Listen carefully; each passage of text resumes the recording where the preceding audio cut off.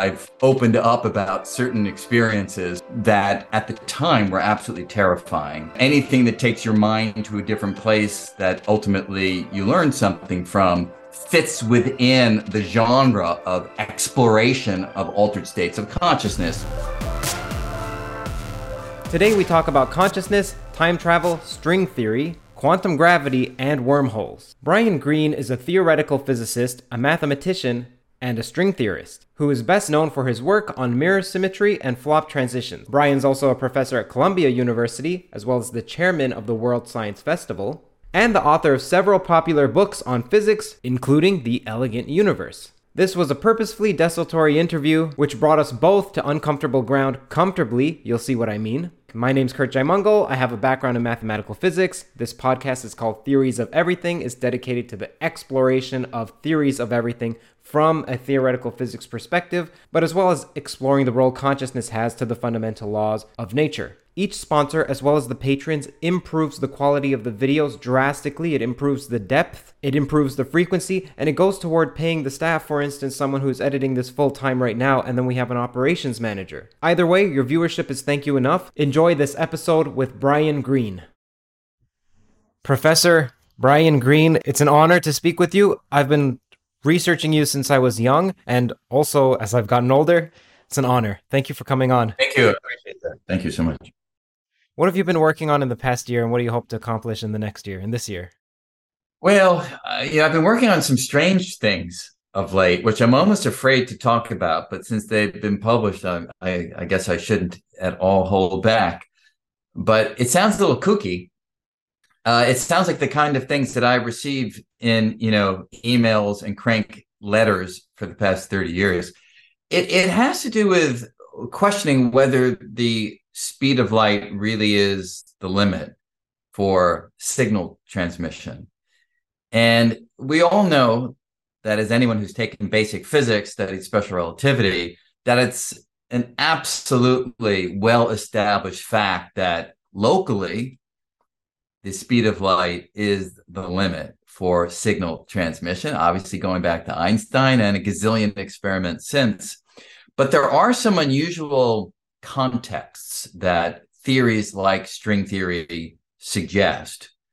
And those contexts suggest that the overall shape of space might be non-trivial in the sense that it might not just sort of go on forever. Space might curve back on itself, and you can ask yourself, what if the universe is in the shape of a loop, or at least there are dimensions that are looped, that as you go out in one direction, you go far enough, you'll come back to your starting point. And so we began to study signal transmission in universes where the signal could go all the way around the universe en route to its destination.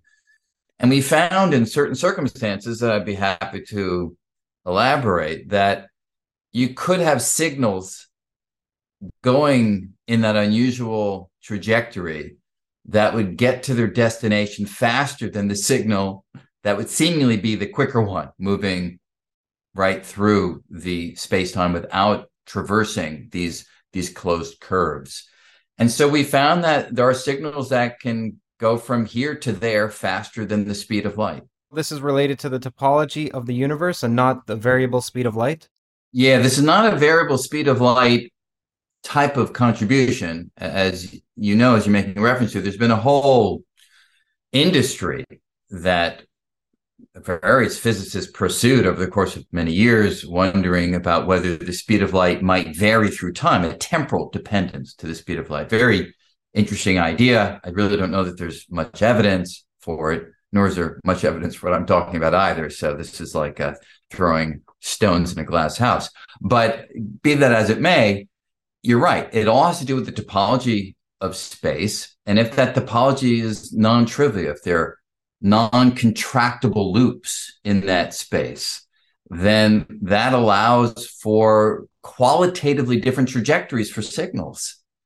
And when you take those into account, you find that the signals can have a net speed that's faster than the speed of light. And moreover, it starts to sound a little bit kooky, but when you take special relativity, you learn that if signal can go faster than the speed of light, then there are observers according to whom that signal may arrive at its destination prior to the time at which it was emitted. And indeed, we find examples of that. In other words, we find examples where you can send a signal into the past. And again, I hesitate saying this, but you asked me the question, what I've been working on lately. So I feel I need to answer fully and truthfully. I hesitate to say this because this has sort of been the playground of kind of thinkers who wanted to upset Einstein and become the new Einstein, to try to find some flaw in the special relativity. This is not a flaw in the special relativity. It's a feature of the special relativity when applied to a universe that has one of these non-trivial topologies. So a closed time-like curve doesn't go against general relativity. Gödel had a solution that has closed time-like curves. Are you suggesting some amendment to general relativity, or are you just saying, look, the actual structure of space-time or the shape of it is different, so you're not proposing new laws? No laws. Yeah. And so, the whole notion of closed time-like curves is a tricky one. That's one where there's a full trajectory that gets back to its starting point prior to when it departed. And we don't exactly find those kind of structures in these theories. So if I send a signal out into space and send it somehow into the past, and then someone in the past gets that signal and fires back toward me, the return signal will always get to me in at least no time. In other words, it won't be that I get the signal prior to the moment when I emitted it. So this would allow for interesting things, such as, we've always worried, well, worry is probably too strong a word. We've always noted that if we discover intelligent life out there in the cosmos and it's very far away, how are we going to have a conversation, right? We send out a signal, hey, how you guys doing? And what do? We wait like 100,000 years or a million years for the return signal. And by that point, we've forgotten that we were in a conversation at all. But in the theories that I'm describing now, with these universes, with these non-trivial topologies, you can send a signal out into space and the person can get it and respond, and you will receive it in virtually no time, in as little time as one can imagine. And so you can have a real-time conversation with someone who's at an arbitrary distance. So I think that's pretty startling and mind-boggling and kind of wonderful. And who knows, if any of these ideas happen to be true, it would allow for conversations that in the more usual setting would just be impossible. But no, it's no amendment to general relativity. It's no change at all to the fundamental laws. That's the kind of fun thing about this approach. If you come along and say, well, let's now bend the laws of physics as we knew it in the past, change it in some way, sure, obviously you're going to get some new effects, but then it all depends on the utility of it, depends on, was that amendment, was that change at all reasonable? So we're not changing the laws of physics at all. We're just considering shapes of space that are very natural in certain unified theories like string theory, Kaluza-Klein type theories that people studied in the past, and just examining conventional physics in a new setting, as opposed to new physics in either conventional or new setting. Is any of this related to wormholes, or is this separate? It is definitely separate from wormholes in the conventional way that people think about wormholes, but there is a deep association in the following sense. If you are looking at a signal that's traversing, say, a circular dimension of space, one of the most profitable ways scientifically of studying that is to imagine cutting that circle and opening it up into a line, say an infinite line, and then just having global identifications. Point zero identified with 2 pi r, identified with 4 pi r, with 6 pi r, and so forth. And in that way, you effectively have a circle because of those identifications, but you've unraveled it into a more conventional shape, a line. And then when a signal goes from 0, say, to 2 pi r, what's really in some sense happening is the signal is then, in essence, jumping through a wormhole and going back to its starting point. And so Uh-huh. you can reframe everything that I'm talking about using the language of wormholes, but wormholes are not as essential to the story as it might be in certain other applications where you start to worry about things like, well, is the wormhole traversable? Will it stay open long enough for someone to actually go through or for a signal to go through? In this case, a wormhole is really more of a technique, a mathematical technique for analyzing the situation, as opposed to being fundamental to the whole idea. So this year, your plans are what? To work on this theory some more, or Yeah, I think we're going to definitely pursue. Look, and I've what is this called, by the way? Sorry, is there a name for this or a paper that people can look up? yeah, we've written a couple of papers on it. The most recent one has the title "Back to the Future," which the editors at Physical Review D initially sent the paper back and said, "We like the paper, but you got to change the title because it's like we just don't have titles like that."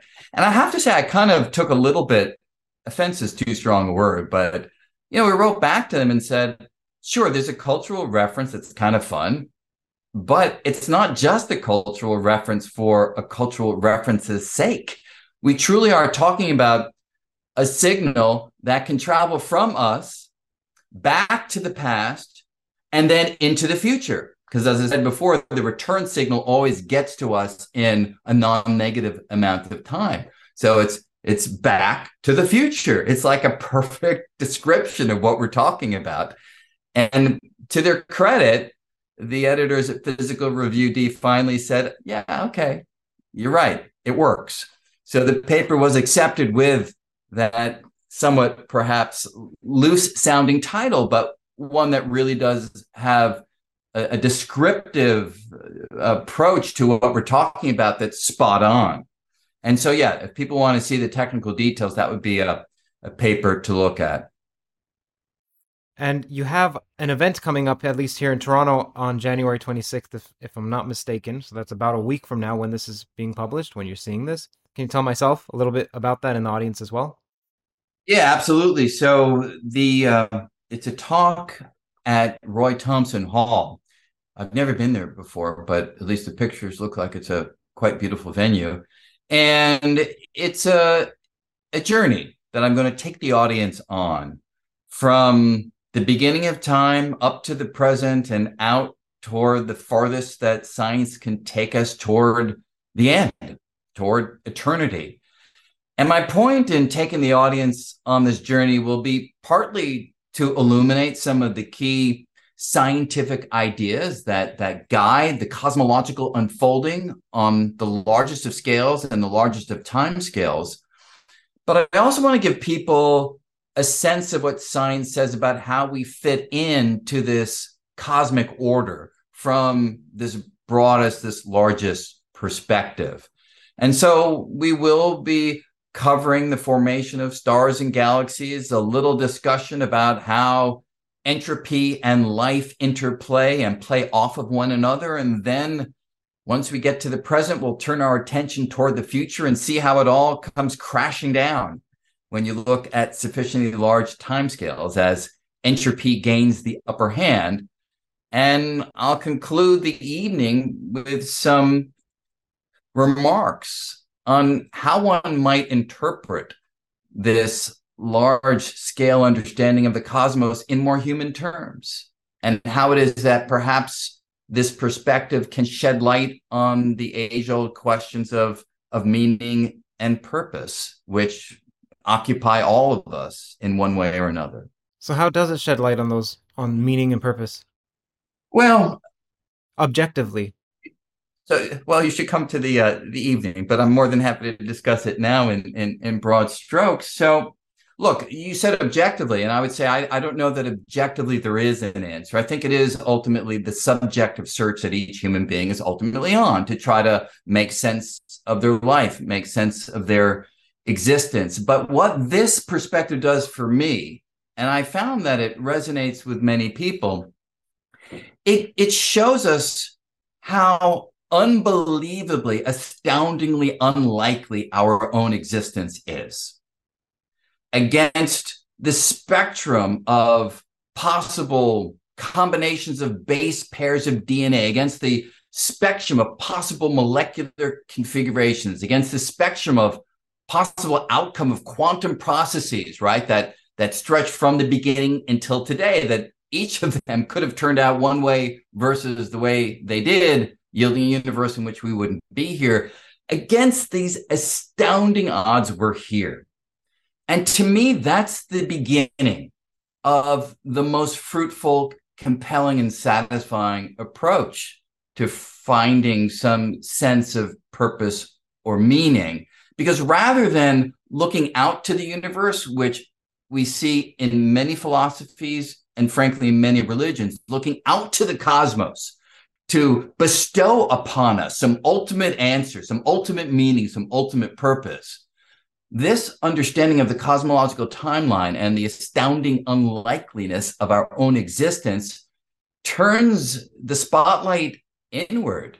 It turns the spotlight to a recognition of how astounding it is not only that we exist, but we have the powers that our particulate arrangement endows us with. Look what we can do. We can have this conversation. We can figure out the past. There aren't many other life forms that we're aware of that can do that. We can imagine the future. Again, not many life forms have been able to work out a testable science that can give us insight into things that haven't yet happened to the future. And the power of the human mind to do all that and to create beauty in the world and to illuminate mystery in the world and to experience the wonder of it all, to me, that is where a deep kind of gratitude emerges. And that gratitude is for the mere existence of human beings. And it's not dependent upon whether we're going to have some lasting legacy. It rather is just focused on the fact that we're here at all and that we can do the things that we can do. And with that comes an appreciation, which for me is deeply compelling and satisfying, regardless of my understanding of how evanescent it all is. Do you fear death? I do. And I think that the fear of death is one of the major driving forces of the human species, both as a species as a whole and as individuals. And this is not, an original thought. When I was, I guess, way back in college, I encountered a book called The Denial of Death by Ernest Becker, who himself was channeling and developing ideas of Otto Rank, one of the great early psychologists who was in the Freudian school to begin with and then really plowed his own path.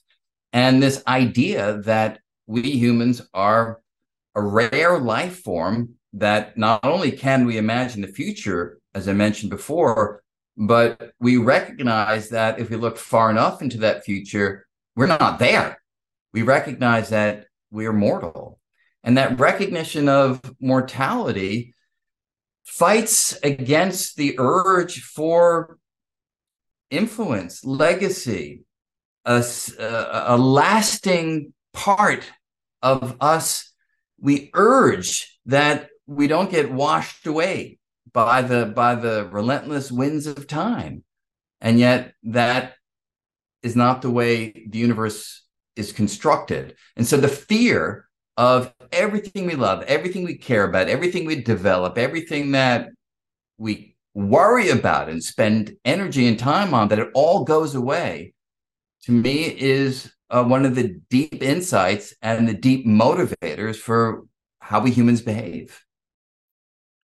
Have you ever inhabited a dark state of mind for a prolonged period of time? So, for instance, contemplation of suicide or ideation on the supposed objective meaninglessness of the world and that you have to find it subjectively, but maybe it was fringe to your sanity? Yeah, well, I would say that I've never gotten, thankfully, to the place of sort of suicidal ideation. And again, anybody who has, seek out help and guidance, because there are ways to get to a better place. But I have certainly inhabited dark places, and some of it has come from the things that we're talking about. When you think about the cosmos and the laws of physics and our little tiny planet Earth just floating in this vast, perhaps infinitely vast darkness. Hear that sound? That's the sweet sound of success with Shopify. Shopify is the all-encompassing commerce platform that's with you from the first flicker of an idea to the moment you realize you're running a global enterprise. Whether it's handcrafted jewelry or high-tech gadgets, Shopify supports you at every point of sale, both online and in person. They streamline the process with the internet's best converting checkout, making it 36% more effective than other leading platforms. There's also something called Shopify Magic, your AI-powered assistant that's like an all-star team member working tirelessly behind the scenes. What I find fascinating about Shopify is how it scales with your ambition. No matter how big you want to grow, Shopify gives you everything you need to take control and take your business to the next level. Join the ranks of businesses in 175 countries that have made Shopify the backbone of their commerce. Shopify, by the way, powers 10% of all e-commerce in the United States, including huge names like Allbirds, Rothy's, and Brooklinen. If you ever need help, their award-winning support is like having a mentor that's just a click away. Now, are you ready to start your own success story? Sign up for a $1 per month trial period at shopify.com/theories, all lowercase. Go to shopify.com/theories now to grow your business no matter what stage you're in. Shopify.com/theories. Razor blades are like diving boards. The longer the board, the more the wobble, the more the wobble, the more nicks, cuts, scrapes. A bad shave isn't a blade problem, it's an extension problem. Henson is a family-owned aerospace parts manufacturer that's made parts for the International Space Station and the Mars rover. Now they're bringing that precision engineering to your shaving experience. By using aerospace-grade CNC machines, Henson makes razors that extend less than the thickness of a human hair. The razor also has built-in channels that evacuates hair and cream, which make clogging virtually impossible. Henson Shaving wants to produce the best razors, not the best razor business, so that means no plastics, no subscriptions, no proprietary blades, and no planned obsolescence. It's also extremely affordable. The Henson razor works with the standard dual-edge blades that give you that old-school shave with the benefits of this new-school tech. It's time to say no to subscriptions and yes to a razor that'll last you a lifetime. Visit hensonshaving.com/everything. If you use that code, you'll get 2 years worth of blades for free. Just make sure to add them to the cart. Plus 100 free blades when you head to hensonshaving.com/everything and use the code everything. There is a way that if you take that in emotionally as opposed to just purely intellectually, it can take you to a place of darkness and fear, foreboding. And I have explored that on occasion. So how have you gotten out of that? Well, one solution may be to separate the intellect and the emotion and just explore the vastness of the cosmos intellectually rather than emotionally, because you may feel daunted. Yeah. Or you could say, hey, look, maybe the fact that we're finite and temporally bound isn't what matters most, because it's like going to a suffering child and saying, oh, that doesn't matter that the child's being tortured by some serial killer. It's finite, ha ha ha. Like that doesn't help anyone. So Sure. the fact that we're small spatially or small temporally. Yeah. And you know, to answer your question, there have been, I mean, without going into great detail, there certainly have been periods of my life. Luckily, they've not been incredibly long, but there have certainly been periods when I wasn't exactly sure how to find my way out of the dark space. And ultimately, what really helped me was along the lines of what you're saying, to blend the human emotion, which can be terror of mortality, that can be a sense of insignificance against the cosmic order, but to blend that with a recognition that, sure, we may be insignificant, but we as a species may have figured out how the universe began and how it evolved. And we may have figured out what laws of physics are in operation both here, but also throughout the entirety of an infinite cosmos. We may have figured out laws that are relevant not just today and yesterday, but perhaps relevant all the way 13.8 billion years ago and may continue to be relevant 100 billion or a trillion or who knows how many years into the future. And so if you allow yourself to feel part of that human journey and that human achievement, I have found that that can assuage some of the darkness and make one feel a connection to a larger cosmos. And that connection to that larger cosmos, for me, has certainly helped to pull me from a place of smallness and feeling of darkness and insignificance to at least a connection that ameliorated those qualities and those feelings. Approximately how old were you when you were going through this period, if you don't mind me asking? It's a good question. Certainly there was a time in my 40s that I can point to. There were episodes earlier, like right after college. I went through kind of a rough spell there, but it was thankfully relatively short-lived. And so it's been periodic, but it hasn't been debilitating. And when I look at the things that I've done that I value most, I can't help but think that those periods were pretty vital toward being able to do the things that I did. So look, it's a life is a whole package, right? And that whole package for some will involve periods that are less comfortable than others from this perspective. Was it mainly the paltriness of existence, or did you feel worthless as a result, or for some other reason? And apologies if it's getting personal, but it's just that many people, including myself, like it's super helpful to see people that you look up to as a hero, intellectually especially, going through what is common and emotional. Yeah. It was definitely wasn't feelings of worthlessness. In a sense, it wasn't quite that personal. I mean, obviously, it was a very personal sensation and a personal challenge to overcome certain things that made it difficult to feel happy and to feel alive. But it was never a sense of Brian Greene, am worthless. It was more a sense of, oh my God, like how does one live with the understanding of the fact that apparently we are just the random output of random conditions being guided by a particular set of rigid mathematical rules. And if you think about that cognitively, it's kind of interesting and quirky. But if you think about it emotionally, it can really take you to a different place. And for me, as I was saying before, I think the key to going forward was to not be terrorized by those realizations, but find a way within those realizations to feel a deep gratification. And that's a place that I've been able to get to, but it's relatively recent getting to that place. It's not as though as a 19-year-old or a 20-year-old, this was something that was right there.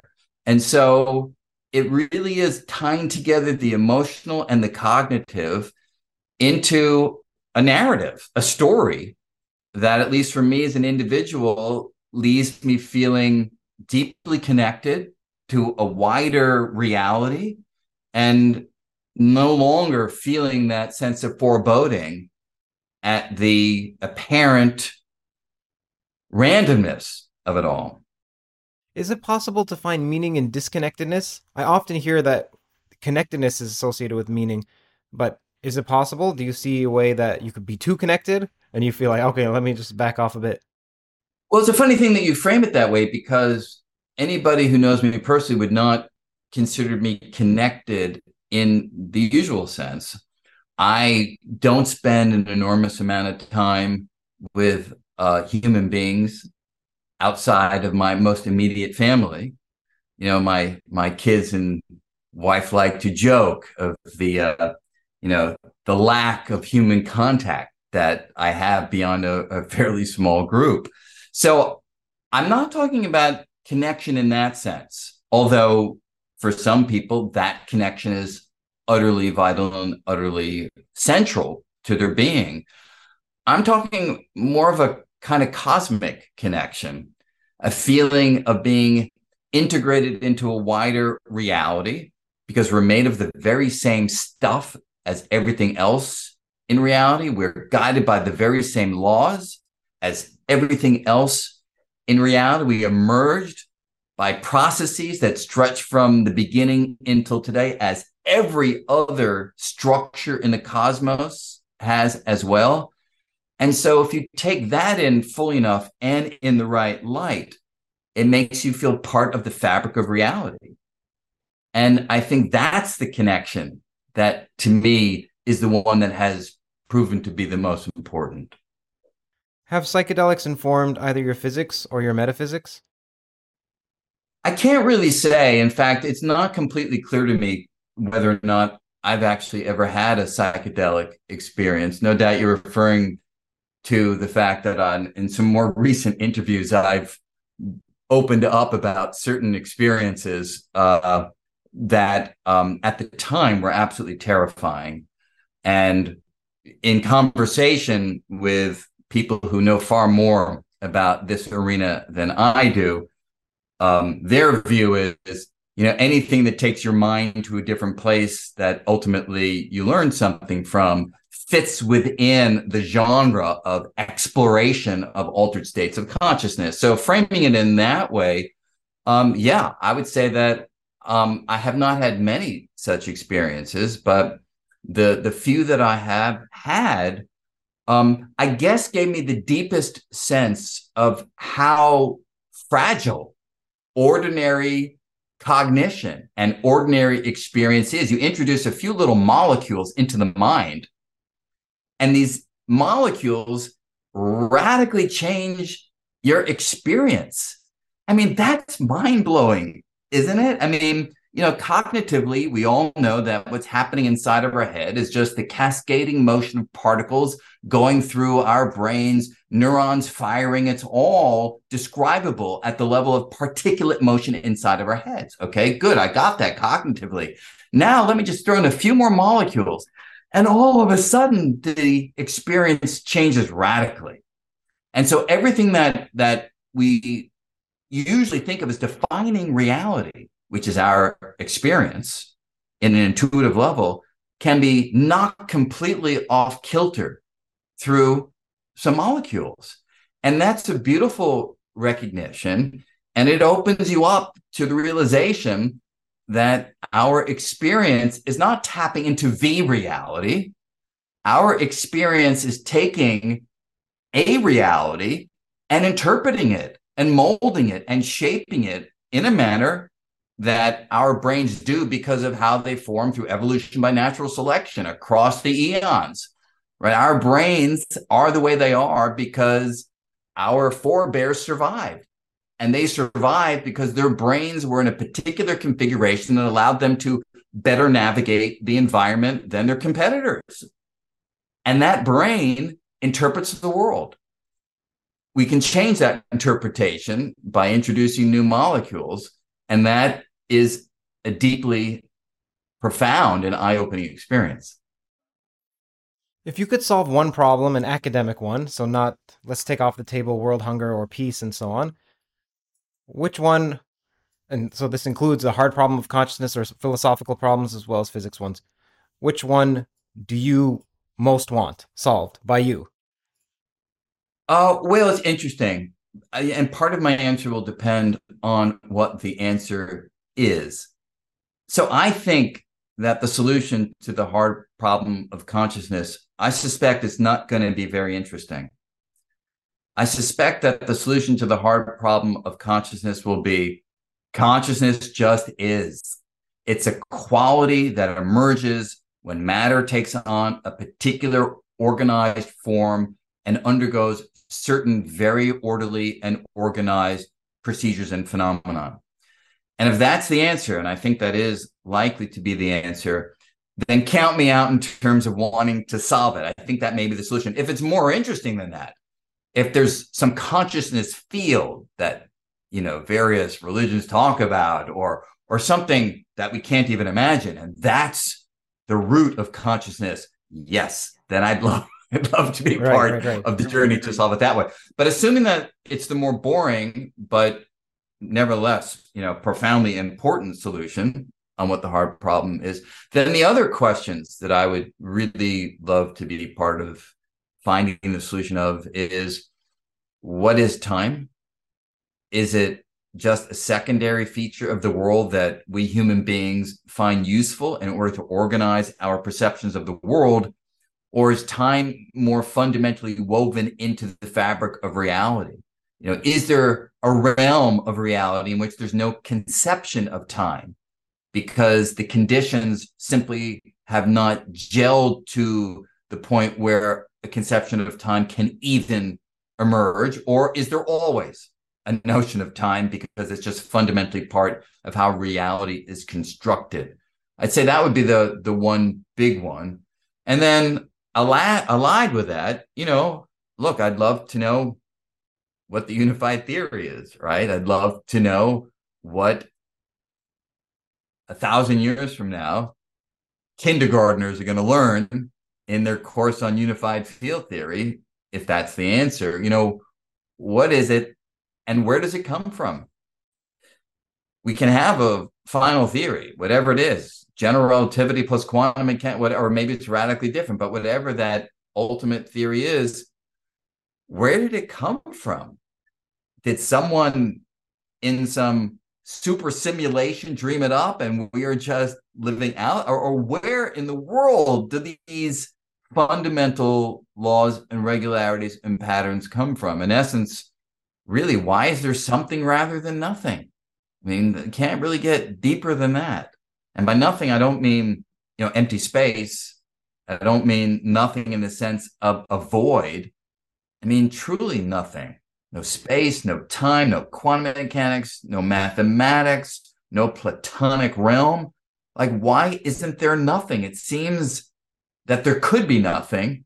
So how did it transpire that there is a something? That's the big one.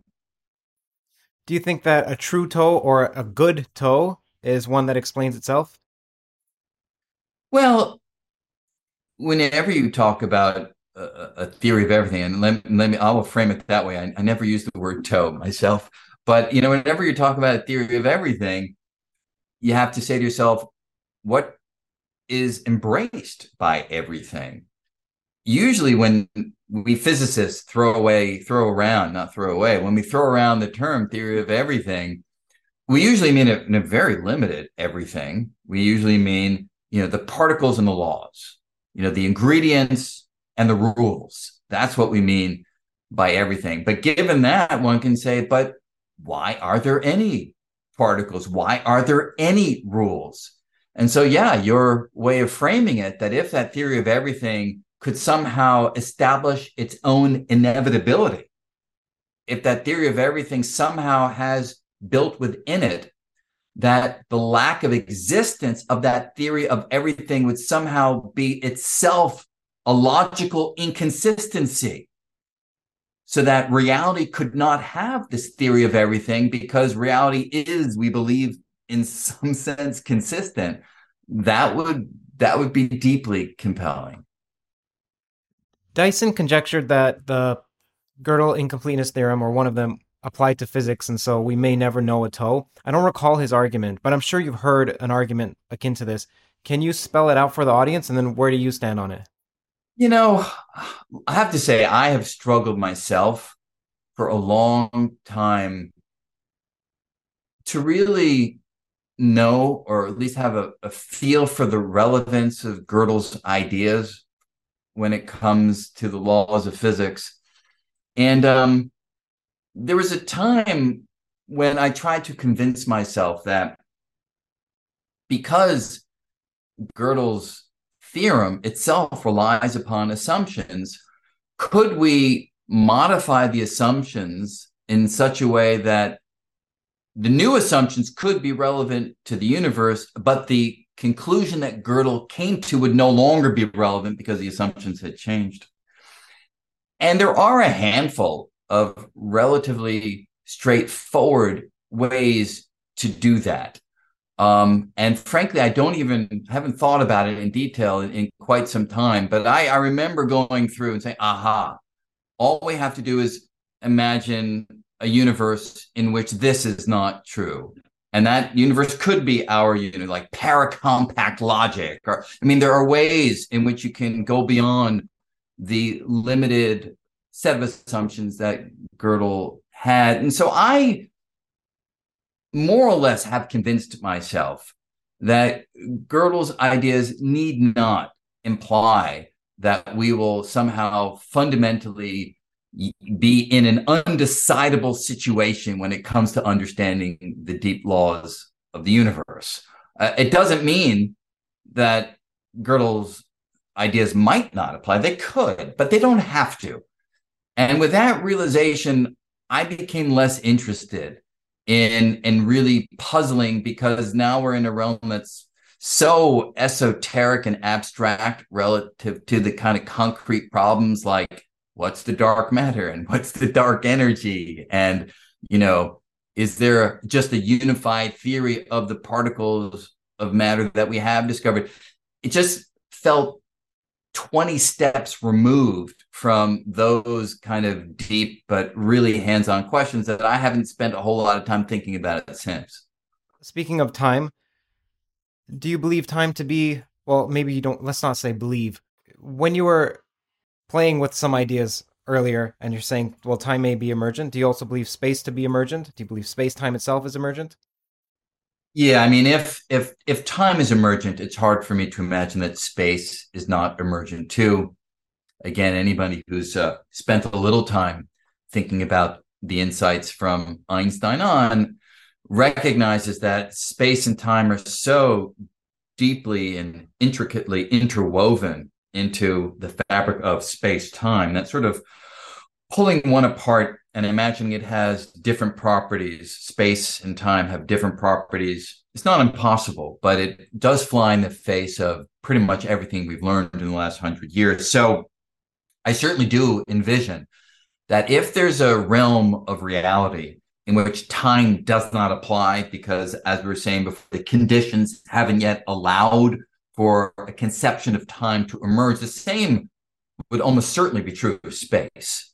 So the real way of saying it is... Hear that sound? That's the sweet sound of success with Shopify. Shopify is the all-encompassing commerce platform that's with you from the first flicker of an idea to the moment you realize you're running a global enterprise. Whether it's handcrafted jewelry or high-tech gadgets, Shopify supports you at every point of sale, both online and in person. They streamline the process with the internet's best converting checkout, making it 36% more effective than other leading platforms. There's also something called Shopify Magic, your AI-powered assistant that's like an all-star team member working tirelessly behind the scenes. What I find fascinating about Shopify is how it scales with your ambition. No matter how big you want to grow, Shopify gives you everything you need to take control and take your business to the next level. Join the ranks of businesses in 175 countries that have made Shopify the backbone of their commerce. Shopify, by the way, powers 10% of all e-commerce in the United States, including huge names like Allbirds, Rothy's, and Brooklinen. If you ever need help, their award-winning support is like having a mentor that's just a click away. Now, are you ready to start your own success story? Sign up for a $1 per month trial period at shopify.com/theories, all lowercase. Go to shopify.com/theories now to grow your business no matter what stage you're in. Shopify.com/theories. Is there a realm of reality in which there's no conception of space-time? And it's hard for me to imagine what that is, but that's because I've got this brain that is constrained by what my ancestors did. And that brain is one that is so tied to a conception of reality in which space and time are the architecture within which events take place, that it's really hard for us to think about a reality in which there isn't space time. And so I wish I could give some really good example or insight into what that would be like, but it would be some kind of reality in which the language that we use would not talk about when things are happening, and the language that we use would not talk about where things are happening. The language would somehow be beneath that, more fundamental than that. And it's not that scientists don't have some ideas for what this might be like, but I'd say that we do lack the deep picture and the deep story of how we would really articulate and navigate a reality absent space-time.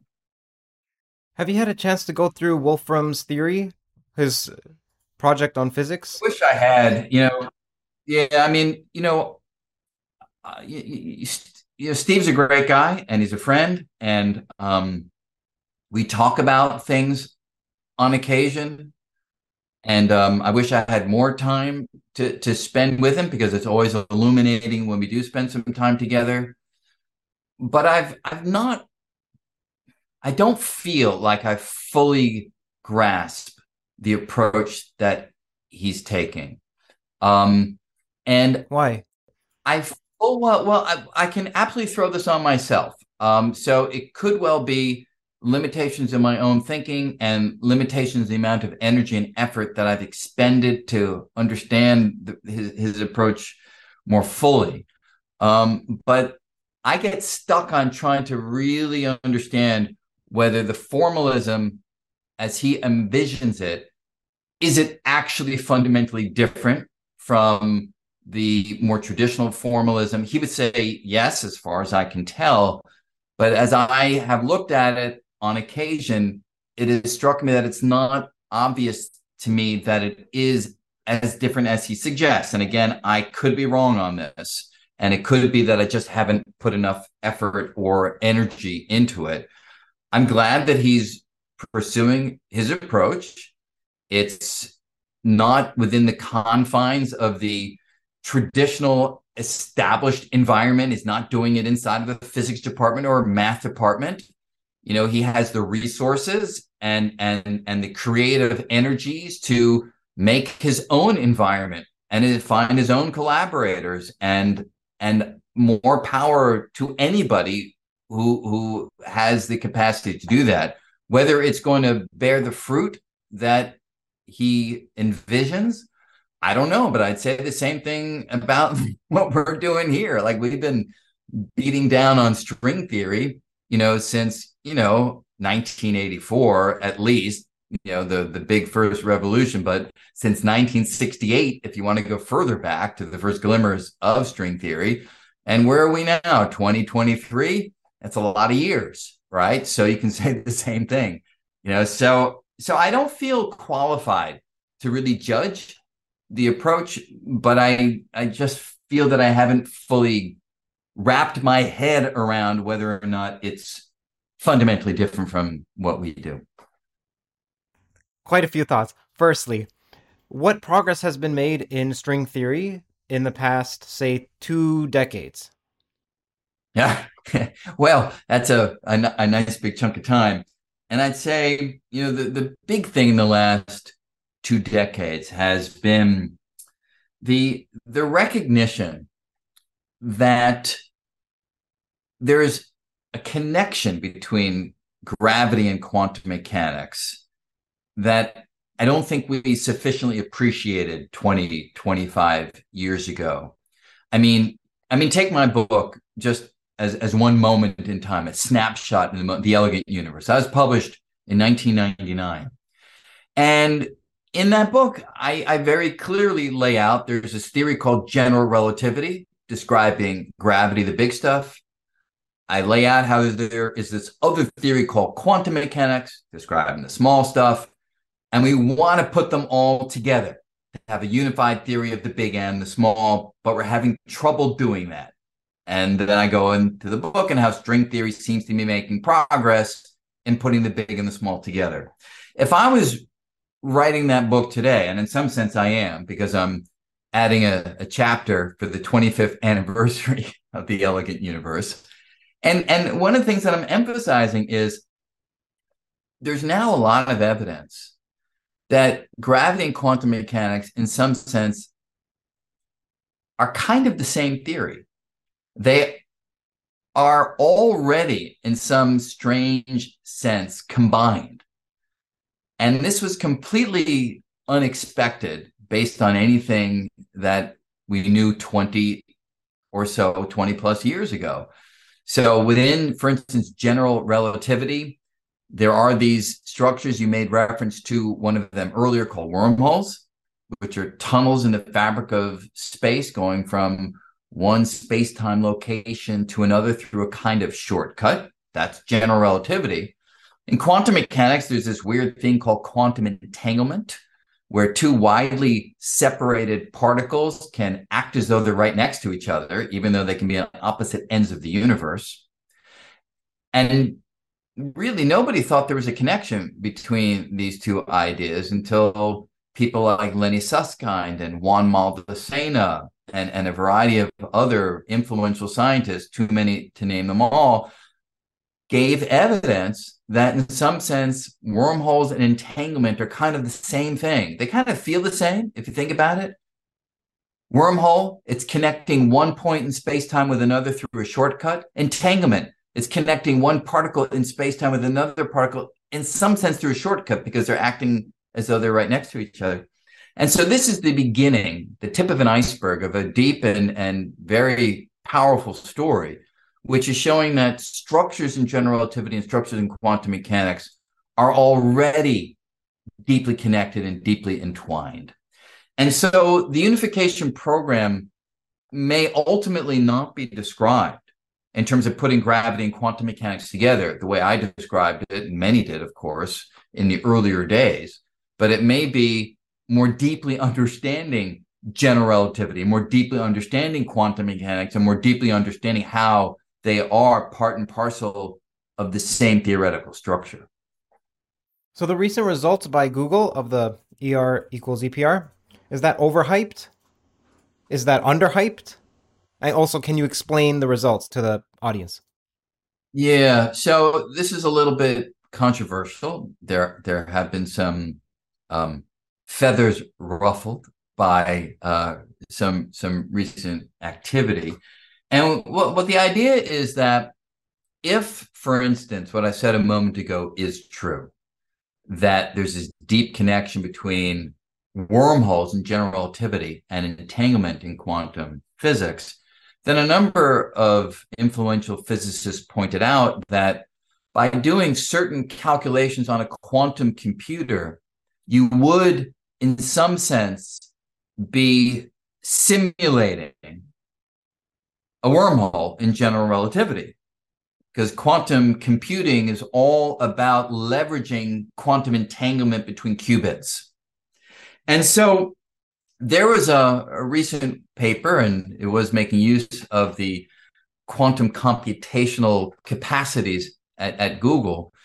And I think the kerfuffle is more about language than anything else, because some of the folks who were carrying out this work, this is like Maria Sporopoulou and Joe Licken and Daniel Jefferson, so on, there was at least some part of the description which made it sound like they claimed to have created a wormhole in the quantum computer at Google. They actually created a wormhole by carrying out this quantum computation. And I guess some people would be more comfortable by saying they were modeling a wormhole or kind of simulating a wormhole as opposed to actually creating a wormhole. One comment I saw by the really deeply insightful quantum computational physicist Scott Aronson was saying, to say that you created a wormhole in undertaking this quantum computer simulation would be tantamount to saying that every time you drew a wormhole on a piece of paper, you created a wormhole. It's like how do you distinguish between modeling something and the something? And I think that distinction, perhaps according to some, was lost in some of the ways in which the results were articulated. But putting the controversy or the bit of kerfuffle to the side, it's a very, very interesting piece of work in which doing a quantum computation and appropriately interpreting it, you could see within that computation the kinds of phenomenon that you would associate with a wormhole. And that's a beautiful thing because it now is a very concrete realization of what I was saying before in answer to your question of what's new in the last 20 years. What's new is here you're doing something that's purely quantum mechanical. You're carrying out a quantum computation on a quantum computer. And then by analyzing it appropriately, you're saying, oh my God, look in there. We're seeing exactly what we'd expect in a particular kind of wormhole. And so the connection between general relativity and quantum mechanics becomes that much more apparent. The uncontroversial statement is that they've simulated a wormhole or modeled a wormhole. I don't want to speak out of turn because I don't want to speak for either side of this debate. But I would say that I think that's the linchpin of some of the controversy. And so it feels less important to me when thought of in that light. I'm just interested in how curious and wonderful it is that general relativity and quantum mechanics are brushing up against each other in a manner that we really wouldn't have anticipated with the level of our understanding 20, 25 years ago. Okay, now speaking about what's overhyped or potentially underhyped, what are some of the applications of category theory to high energy physics? Oh, goodness gracious. Wrong person to talk about. I've read some of the papers on this stuff, but I don't feel sufficiently expert to weigh in on that at all. So sorry. All right, no problem. So there are different toes like Garrett Lisi's, like Eric Weinstein's, Yeah. and Peter Voigt. And I'm curious, have you had a chance to look into any of those, like Lisi's E8 or Eric Weinstein's geometric unity or Peter Voigt's Euclidean twistor? I didn't even know that Peter Voigt had put forward a particular idea. So again, I'll have to claim ignorance on that front. But the Garrett Lisi stuff, unless there's something radically new in recent years, certainly when he first gained a little bit of attention for the ideas he was put forward.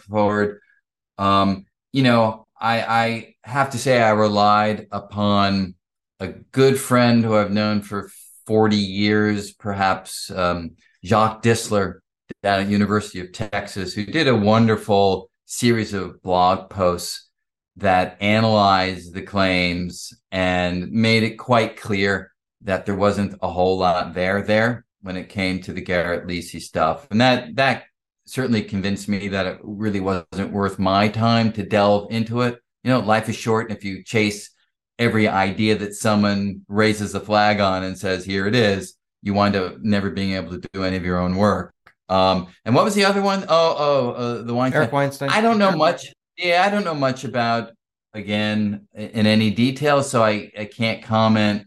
But I guess, I've not encountered anything beyond loop quantum gravity, which I don't work on, I don't study, but I certainly respect the results that community has put forward. And, while some people take exception with certain things that Lee Smolin, one of the leaders of that field, has said about string theory, I sort of don't take those things personally, and I focus more on the ideas.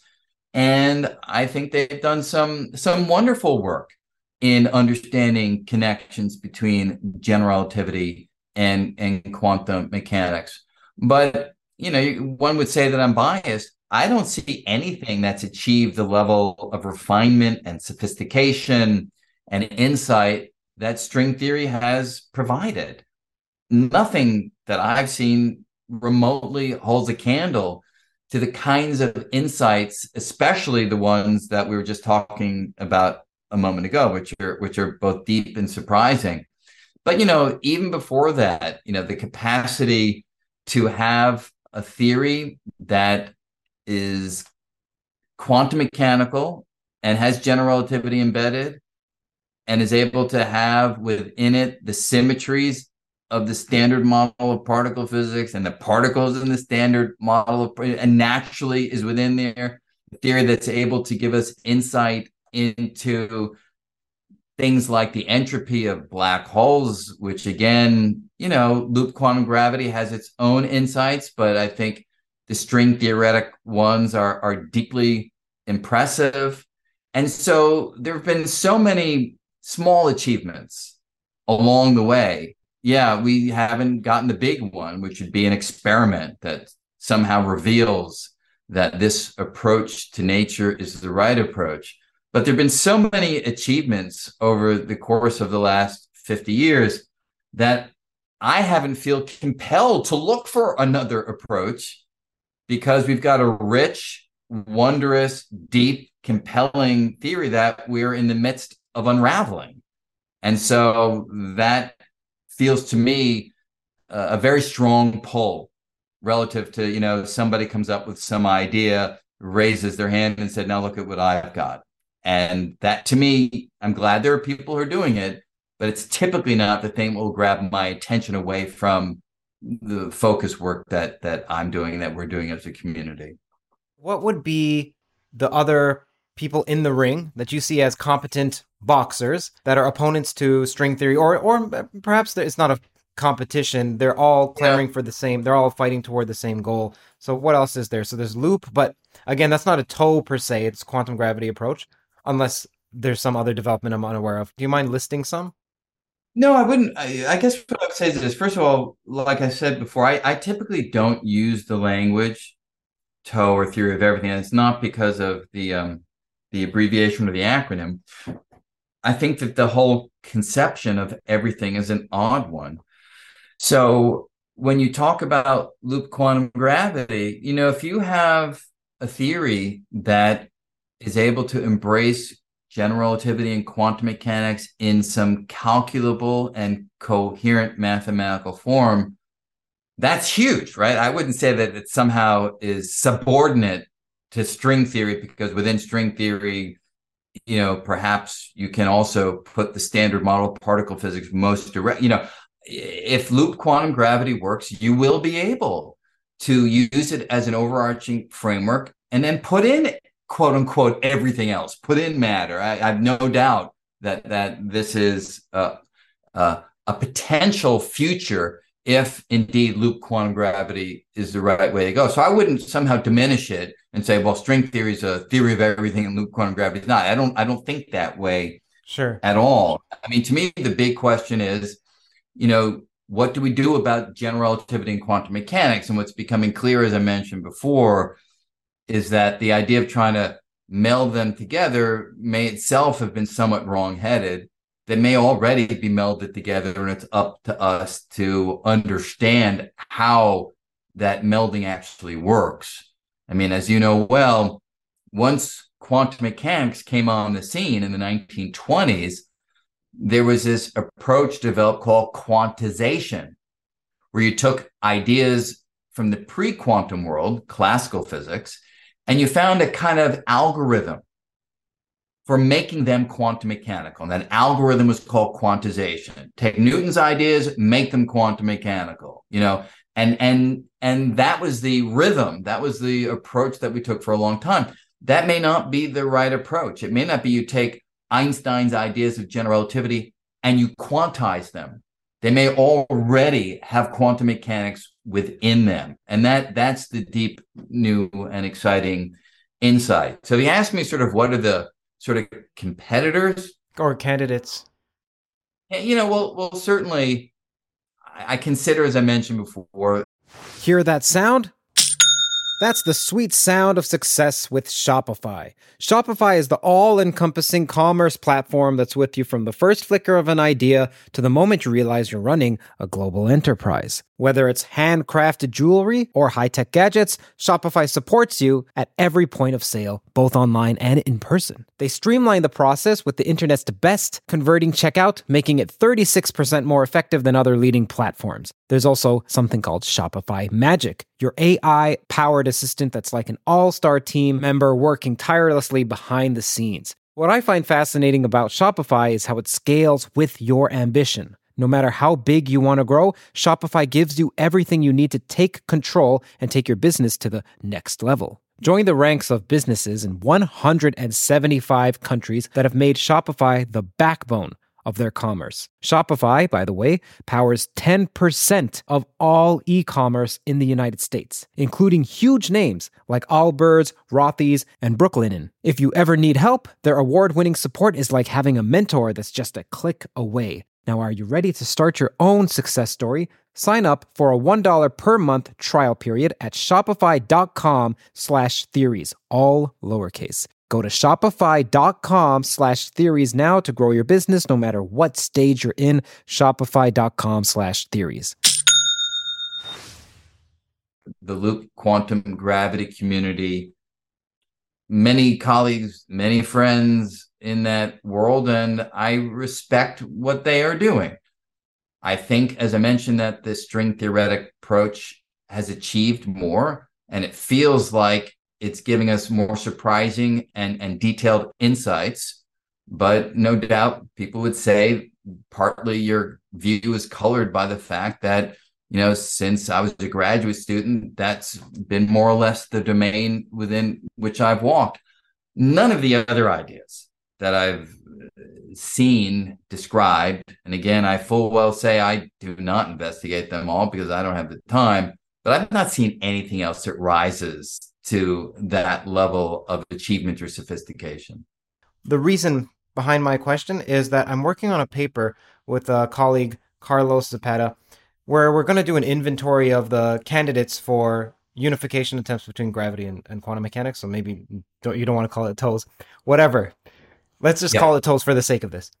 And then also some desiderata on the side, like does it explain so-and-so? And there's some uncontroversial list on Wikipedia of the outstanding problems in physics, and putting a check mark, like a matrix, with one on the x-axis, one on the y-axis.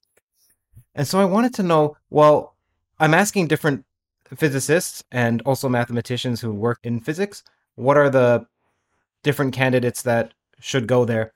And I know that you mentioned that there are several people who raise their hand. It's difficult, can't follow every single one who says I have a toe. The Toe by Lisi and Weinstein and Eric Wolfram, they're of a different quality than the average person who emails and says that they have a toe.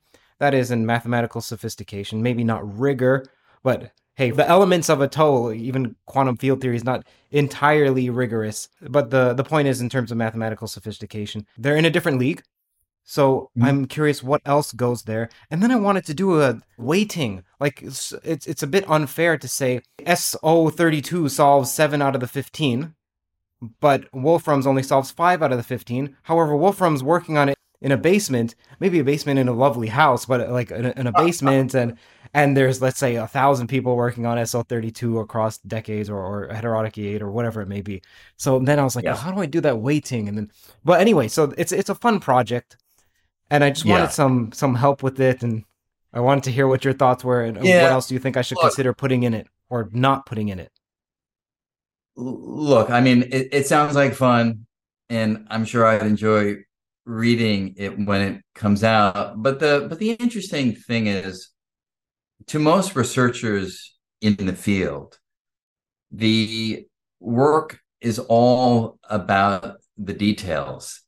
And you're right that we all receive these letters in the mail, and sometimes they're actually kind of heartbreaking. I've gotten letters from people who've been in that basement that you just made reference to, not a particularly nice one, I would imagine, working out the final theory of everything. I remember one gentleman wrote to me, and I think he was on the level. He was saying how he's been working on this for 20, 25 years. His wife left him. His kids left him because the only thing he cared about was working out this theory, and he finally had the theory and it sent it to me. And it looked like every other theory that I get through that particular medium. All sorts of graphs and lines and interconnected shapes. And you're like, oh my God, you know, this is probably insane.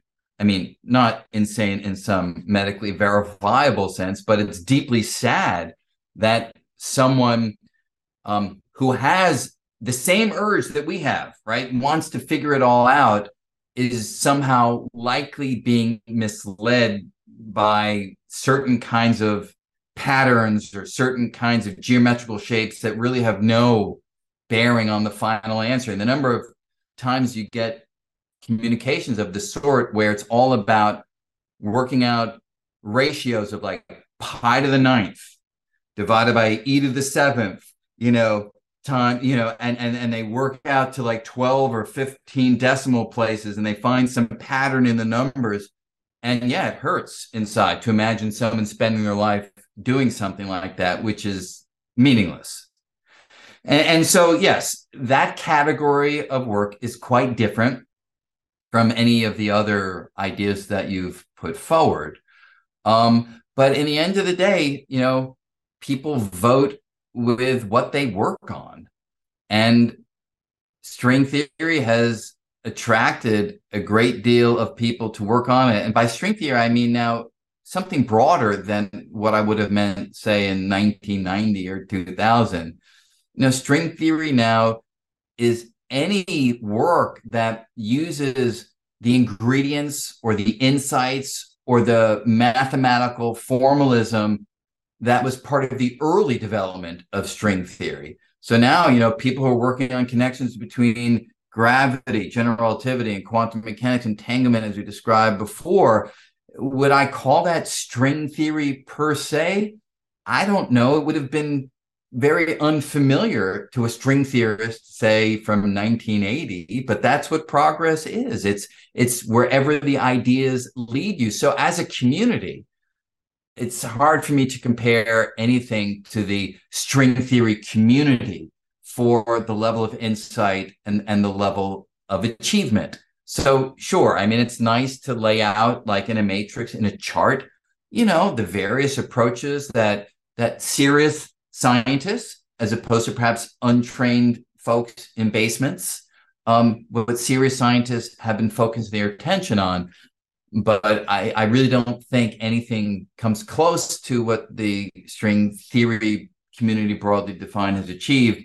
And again, I do have great respect, as I mentioned, for the loop quantum gravity community, but none of the others, for me, really are developed to a point that are worthy of exploration and attention, at least not yet. What advice do you have for people who are interested in physics, like seriously interested in physics, but aren't able to go to a university for whatever reason? Maybe they're older now and they feel like they don't want to go back. They have not enough time, or they just don't have the money, or for whatever life circumstance. Yeah, well, look, I never want to discourage people. There may be a Ramanujan in our midst, someone whose level of perspicacity is so off scale that they don't need the traditional training and they don't need the traditional environment, and they can produce things that, I forget exactly the quote, but mathematician G.H. Hardy, when looking at some of the theorems that Ramanujan had sent him, said something like, if these are true, he's the greatest mathematician. If these are not true, he's an even greater mathematician for having thought them up when they're not actually true. I mean, so if there's somebody like that, wow, more power to them, and they can pursue these kinds of ideas on their own, or maybe through brief communications. But for the vast majority of people of the sort that you're describing, it is really tough to do this outside of a community of coworkers. I mean, the way we physicists typically work, I'm in my office at Columbia, students and grad students and postdocs and seminars and informal conversations, and you read this paper and you hear that idea, you talk to that person, you start to develop this collaboration, that collaboration. It's just really hard to do physics without that. And so if one is not in that world and one is somewhat older, it's really tough to break in. And for most people, they don't have the financial resources to just give up their life and go back to school, especially with the fact that, I mean, maybe things are changing, but it's tough to get a faculty job if you get your PhD at like 70. It's just unlikely. I'm using extreme numbers to avoid anybody like jumping down my throat, some ageism, but you know what I'm saying? The typical route, the typical route is someone gets their PhD at a relatively young, and society views it as more energetic, fertile age, and then they get a faculty job, and they're often running as part of the community. And when you delay that, it's really, really hard. I mean, I have known, and individuals who loved. I remember I'm thinking of one guy in particular, loved mathematics, and he went back and got his PhD at a relatively advanced age, which wasn't old, but relatively advanced age compared to the norm, and got himself a really nice teaching job at a university. And as far as I can tell, I haven't spoken to him, I was quite happy because he's spending time in the community of ideas that he finds most exciting. But it's tough. That's rare. That's really tough. So, I guess the advice would be maybe you can find enough gratification from reading about the ideas and maybe going to a local university when they have a seminar series. Maybe you can, and maybe through that you can find inroads into your local community at a local university, and maybe even begin some collaboration on some kind of project. But it's not an easy path, and certainly not if one wants to make it their sort of career, and for them to make a living from it. That's really tough if you're not in the traditional trajectory. Would an analogy be if someone wants to learn martial arts? Sure, you could do so on your own. You can watch YouTube videos, but there is something about grappling with other people, using your body with someone who's living rather than a wooden machine. There's something about the group dynamic, or does that analogy fail? No, I think it's a really good analogy, and I think I may use it going forward. So thank you on that one. But because look, the number of times, I'm reasonably well accomplished, right? The number of times when I've been working on something and I'm completely stuck. I try this, I try that. It's just not happening, right? Then I'll meet with a few people, here at Columbia, collaborators, do chit chat, talk, aboard. Oh, boom. Now we know where to go. Where did the idea come from? None of us had the idea going into that exchange. But yet somehow in the midst of that grappling, if I go back to your metaphor, the potential idea emerged. And so without that, it's very hard to make progress. Have you ever collaborated with Ed Witten? Collaborated, no, but worked um, uh, uh, right next to him. Yes, in the sense of back in the 1990s. My God, I'm getting old. But back in the 1990s, I was at the Institute for Advanced Study, and we had an idea. I had a particular idea of something I wanted to prove, that the fabric of space could rip. And Ed is at the Institute for Advanced Study. Told him about this idea. Thought it was exciting. I was working with a couple other people, Paul Aspinall, Dave Morrison, and Edward started to work on his own version. Didn't take anything from us. He was just went in a completely different direction, but yet converged on exactly the same question. And it was among the most exciting times that I've had in physics, because like we knew he was closing in on it. We were Ah, closing in on it. We knew that he's a million times smarter than we are. So we had to work a million times harder and faster to try to get there and not be completely scooped. And basically at the same time, late in the fall, I guess, of 1992, it was, within days came to the same conclusion from completely different approaches. And so we were right there, head to head. It was an incredibly exciting time. But yeah, he's again, one of those figures whose intellect is just hard to fathom. I was speaking to Richard Borchards, and he said, Ed Witten is terrifying. And I said, why? Well, why? And he said, that he puts out as side effects whole other fields like the Witten invariance, like Seidberg. Yeah. Yeah, I have to tell you, it's funny. A friend of mine was at the Institute for Advanced Study over a summer, and the place had kind of cleared out. And I think Edward was there, and this friend of mine was there. I won't give his name in case he wouldn't want me to share it, but they were kind of sharing a wall. Their offices were right next to each other. And so my friend was slogging away, doing his calculations, hitting dead ends. And all through the summer, he kept hearing tap, tap, tap, tap, tap, tap as Ed was typing out paper after paper after paper, as if he was just sort of sitting there and the ideas were sufficiently formed that he didn't even have to write anything out. He could go right from brain to finished paper. And my friend was like, you sit there and you're like, what am I doing? Why am I in this field? Like, I can't, I can't. But that's actually an important thing. There is a place where so many people can contribute. Sort of back to the question you had before. While it's harder for the person who's not gone to graduate school or is working in the basement to really make that contribution, kids who go to undergraduate, then go to graduate, get the PhD. There's so many ways for so many different people with so many different levels of intellectual capacity and level of insight to contribute and to contribute in vital ways. And so you don't have to only be an Edward Witten in order that you advance the field. And so it's absolutely the case. Yeah, how do you not feel demoralized if you're working on the same problem as Ed Witten or a synonym for Ed Witten? So you work on a different problem or what? Or you try to collaborate? Well, look, I mean, so I give you one example where we were working on the same problem in a sense as Edward Witten, and the fact that we got to the finish line at the same time is, again, one of those great achievements that I will always remember. For Edward, it was just another day at the office, But having said that, I think it's very important that you pick your problems carefully. You don't want to I don't like to take a problem that every other physicist deems as the most important and they're all working on it. That's never been my approach.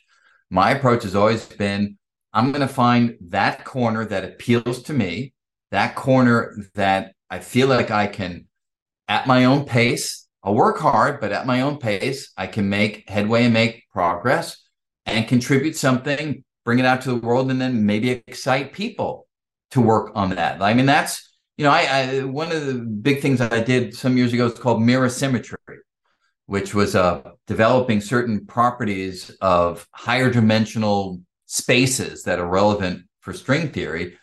And when we were working on this, it was a really small community that was working. It was really us and one other group in Texas, Philip Candelas and his group down in Texas. And so it was really exciting. We were competing against each other, but we were in close communication. But it wasn't like 1,000 other groups around the world. We're all battering. It was just us. And so, we got ours. He got his results. Our group got our results. People got excited.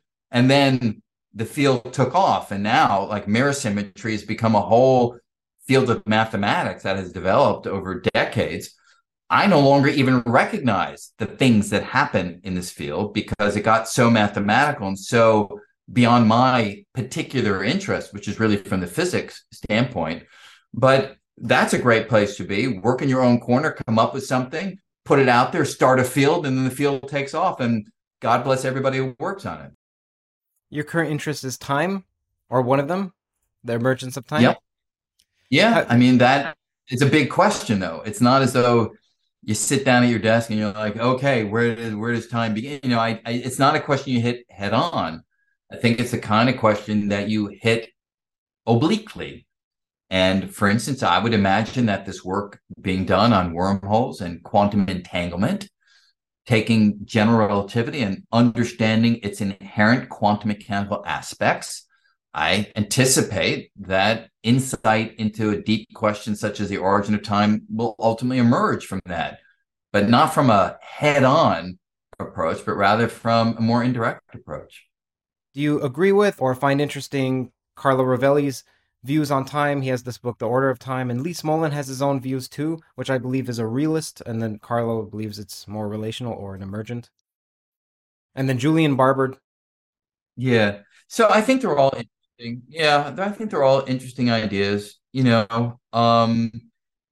I think that ultimately the question of the fundamental nature of time is going to require scientific insights beyond those that we currently have. So I'm always interested to hear thoughts on the nature of time. And so Ravelli, the relational quality of space-time, that resonates with me. I think there's definite powerful truth in there. I've seen papers of Lee's talking about the way in which time can emerge from an earlier temporal quality, a kind of way in which the future is built from the present, as opposed to already, in some sense, a temporal dimension being out there. I think it's quite interesting. Julian Barber, I remember being very excited about the initial ideas, and then I read his book, and there was one paragraph where I felt the heart of the idea was put forward, and it felt to me that he'd redefined the problem for me in a way that didn't feel as interesting any longer. I don't know if there's been developments since then. So it's all just to say that, yeah, time is a big mystery. Always interested to hear people's take on it. But in the end of the day, I think it's going to take deeper scientific insight. And what's happening now in string theory broadly defined, in understanding the quantum mechanical qualities of general relativity, the intrinsic quantum mechanical qualities of general relativity, I think that's where the new ideas are going to come from. Before we wrap, I have a choice for you. We can have a couple physics questions or a couple more philosophical questions. Do you have a preference? You can do a blend, whatever you think is good. All right. All right. So I know that you haven't explored category theory much, but have you explored geometric algebra or geometric calculus? I have dabbled, but not enough to feel like I can provide any insight compared to the people who really know the subject. So I probably would save those questions for subsequent guests who are more in that space. Sure, sure. What is the swampland, the swampland conjectures? Yeah, so the swampland conjectures have to do with the following question. When you have a theory that does a really good job at describing, say, the physics that we can see, low energy physics is the physics that we can see, does that theoretical description have what's known as an ultraviolet completion? That is, can that low energy physics be augmented into a theory that will agree with that low energy physics, but work at arbitrarily high energies? Or is this just kind of an approximate theory that works at low energies, but doesn't admit an ultraviolet completion, ultraviolet high energy, doesn't admit a high energy completion? That is, it cannot be extended to arbitrarily high energies. And the swampland idea is to delineate theories that may have a low energy incarnation, but don't admit a full completion to the entire energy spectrum. And the thought, according to some of the swampland ideas, is that the swampland's pretty big. Many of the theories that perhaps look like they may be candidates for theories that could be extended to arbitrarily high energies, they can't. That they are fundamentally inconsistent. And that would be that's a potentially powerful idea, because after all, our goal is to winnow down the number of candidate theories for the final theory. And a final theory would work at any energy scale. And if you can establish that a great many theories that look like they were contenders at low energies, that they don't admit an extension to arbitrarily high energies, then they get eliminated from the competition.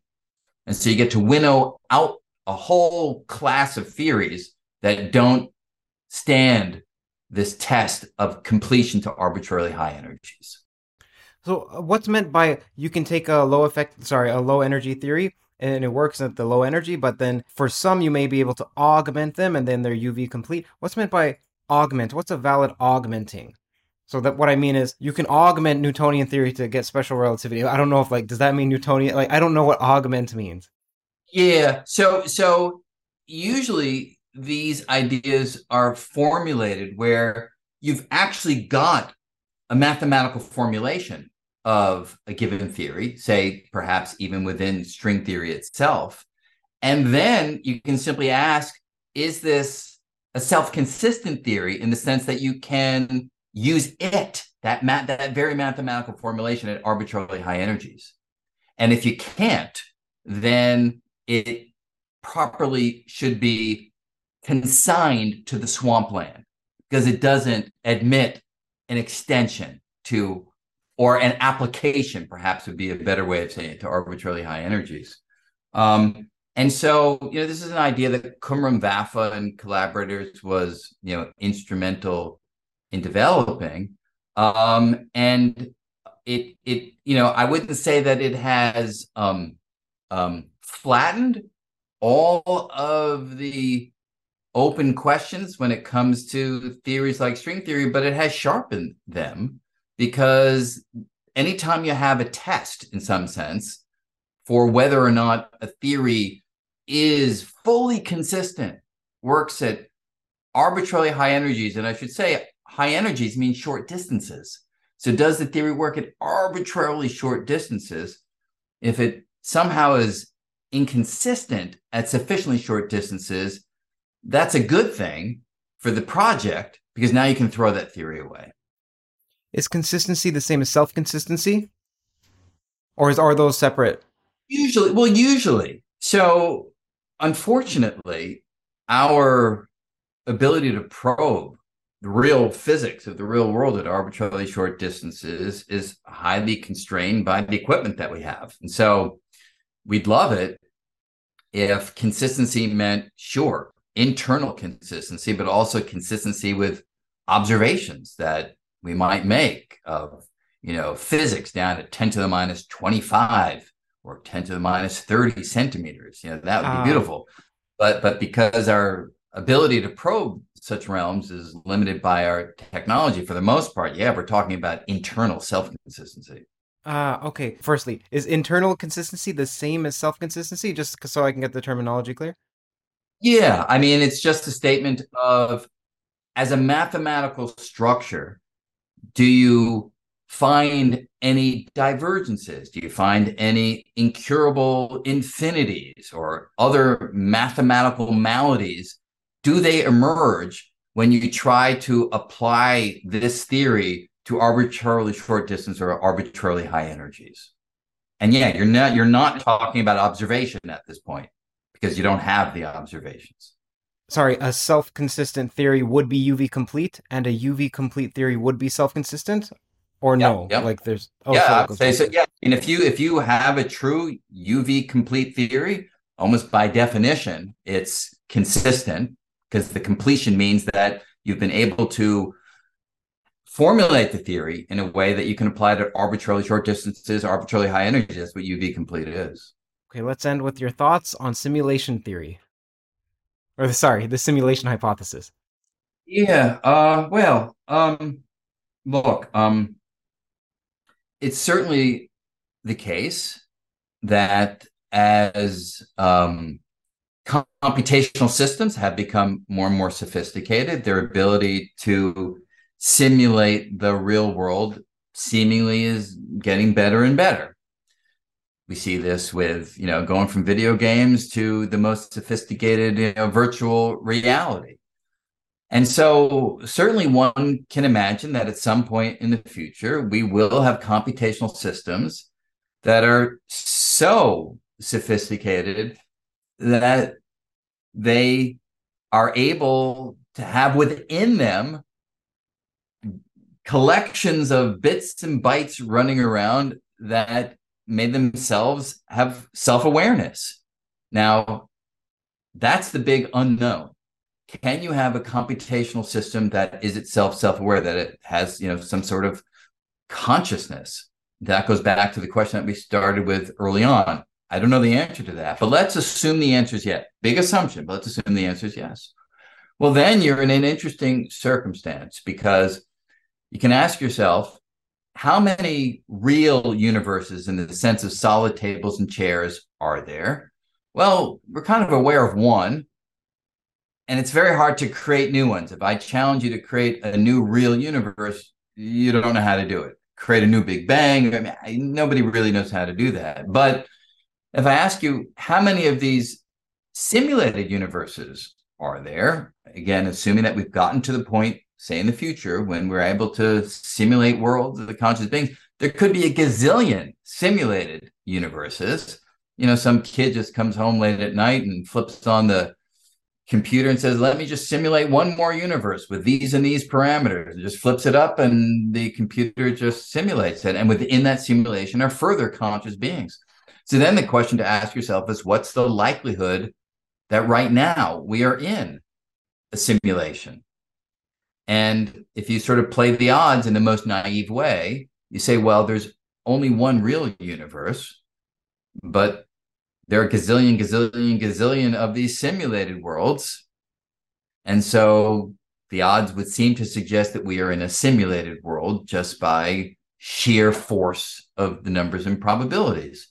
So do I believe that? Do I think that we are in a simulation right now? I can't say that I do.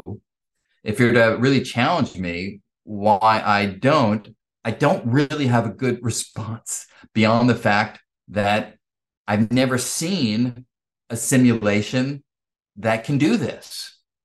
But, that may simply be that the simulator is so good that the simulator is hidden from me, the fact that I'm in a simulation.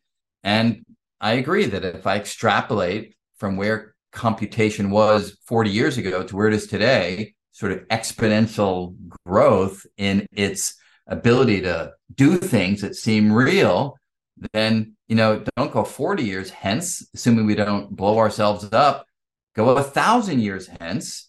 And now you can really imagine that there are these simulations, and we could well be in one of them. So I don't feel like I have a strong refutation of the possibility that I'm in a simulation, but damn, I can't say that I think or believe that I am.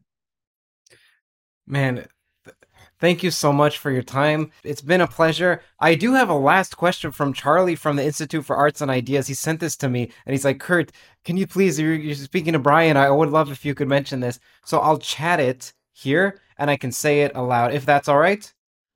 Yeah, I'll say sure. it aloud just so that you can My read it. glasses on, so it's actually too I can okay, Okay, why that's don't all you right. read it? Yeah, With you. Charlie Barnett from the Institute of Arts and Ideas says, hi, Brian. Almost a year ago to this day, you were featured on a panel at the IAI, so the Institute for Arts and Ideas, with Michael Shermer, Sabine Hossenfelder, and Eric Weinstein. Eric Weinstein, who was a mathematical physicist at Harvard, said that string theory had a terrible culture in the 1980s that was in the process of resolving itself. In response to this, you sympathized and said that there was a sense of unreasonable exuberance, that many thought string theory was the final theory, but it also seemed that Eric was slightly exaggerating how bad the culture was. What do you think he was referring to, and could you maybe comment more broadly about how one can ensure that bias doesn't creep into scientific theories? Yeah, I mean, briefly put, there was a sentiment in the 80s. I mean, I was there, as in the thick of it as a graduate student, mostly, not as a faculty member. And there was a sentiment that we were approaching the end of physics. It was naive, but it was genuine. It wasn't as though people were making it up. I mean, you can't imagine, well, you can, but if you weren't actually part of it, perhaps one can't really feel the visceral excitement that had taken hold of a segment of the physics community. I mean, there I was, a graduate student at Oxford in 1984, 1985, and every Wednesday or something like that, when the preprints were finally delivered to the physics department, the graduate students, two others and myself in particular, we would like tear open the envelopes to see the next result. And we'd take that paper and compare it to what we were doing. We'd go upset and we were working like, 15 hours a day. I'd go to sleep at 2 in the morning. I'd wake up at 7. I'd ride my bike to the physics because it was just like, oh my God, like it was all coming together, which is all just to say it was genuine. The excitement was genuine. But the downside of that kind of excitement is if someone's not working on string theory at that time, I can well imagine they feel like a complete outsider, that they're completely excluded, that nobody cares about what they're working on or what they are doing. And I know people who have described that experience to me. And I don't know if that was Eric's experience or if there was something particular that happened. I just don't know. I don't know him personally. Sure, I've done that event and so forth. But I do know people who, from a more personal perspective, have described how alienated the excitement in the string theory community made them feel back in those days. And so I get it. And I wish it wasn't that way. But I guess the point that I was making last year and the point that I make again here, it wasn't malicious. It wasn't like folks said, let's exclude everybody else who's not working on this sacred material. It wasn't like that. It was just that people were so wrapped up in what they were doing and so excited by what they were doing that there wasn't a lot of energy or time left in the community to pay attention to things that were happening in the surrounding. And when it came to jobs, there were real implications for this. In those days, more string theorists got the postdocs and got the faculty jobs because of the excitement. And you can well imagine that somebody who was working hard and doing really good work, but outside of string theory, maybe said, let me in. I want a job. Like, I want a postdoc. I get it. And I totally empathize with that. But it's just that when it's framed as though string theorists were like a malicious community that were sort of barring the doors against it, it wasn't like that at all. It was just coming from whatever, Alan Greene's, irrational exuberance. It was exuberant. And was it irrational? Not irrational, but it was perhaps a little too much because the more seasoned researchers and physicists at that time knew that ultimately the excitement would die down and the theory would need to mature and be developed. And that's what we've been doing. So I think that's sort of my best answer, that it was coming from a good place. It wasn't coming from a place of exclusion. Thank you, Professor. Thank you for spending so much time with me. And I want to know, well, people want to know, where can they find out more about you and what you're working on next, and what are the URLs, the social media? Yeah, I need to be a little bit more active in that realm. Sometimes I use Twitter. My kids tell me I should use Instagram. Maybe I'll start doing that. I don't know, TikTok. Maybe I think I'm too old for that. But, the World Science Festival is probably the best place. We are creating all sorts of, I think, really interesting content. And so people should sign up for the World Science Festival newsletter. And that's certainly where a lot of my focus has been in terms of bringing science to the public. And if you happen to be in the Toronto area on the 26th, and you said it's next week because relative to when this goes out, come by to the program at Roy Thomson Hall. I think you'll enjoy it. It's sort of an evening exploration of the universe from sort of soup to nuts. Great. And just to be clear, that's January 26th, 2023, evening time, I'm assuming. Whatever it is, I'll put it on screen. Yeah, I think and is that 8 p.m. Is that being repeated, that talk being repeated at a different city that you can promote? I don't know, not yet. I'm just sort of trying it out in Toronto, see how it goes. And if the reception is good, then I can imagine doing it. All right, doing we're it the elsewhere. testing ground. And maybe I'll see you there. I don't think I'm in town then. Otherwise, I don't think I'm in town. It would have been great to shake your hand, man. If for whatever reason my other plans cancel, then hey. But if you find yourself in New York at the end of May, we're going to do our first live World Science Festival since 2019. Because of everything, we've gone fully digital, but we're going to go live again in the end of May of 2023. And that's coming up in, 5, 6 months. So it'll be a fun time in New York. And I'm going to do this program in New York as well. Okay, I see, I see. Okay, yeah, well, it's definitely keep me apprised about the World Science Festival because as TOE grows, sorry, the Theories of Everything channel grows, maybe there's something I could do to help promote it. And Absolutely. it was a pleasure, man. My pleasure too. It's good talking to you. The podcast is now concluded. Thank you for watching. If you haven't subscribed or clicked on that like button, now would be a great time to do so, as each subscribe and like helps YouTube push this content to more people. Also, I recently found out that external links count plenty toward the algorithm, which means that when you share on Twitter, on Facebook, on Reddit, etc., it shows YouTube that people are talking about this outside of YouTube, which in turn greatly aids the distribution on YouTube as well. If you'd like to support more conversations like this, then do consider visiting theoriesoferything.org. Again, it's support from the sponsors and you that allow me to work on TOE full-time. You get early access to ad-free audio episodes there as well. Every dollar helps far more than you may think. Either way, your viewership is generosity enough. Thank you.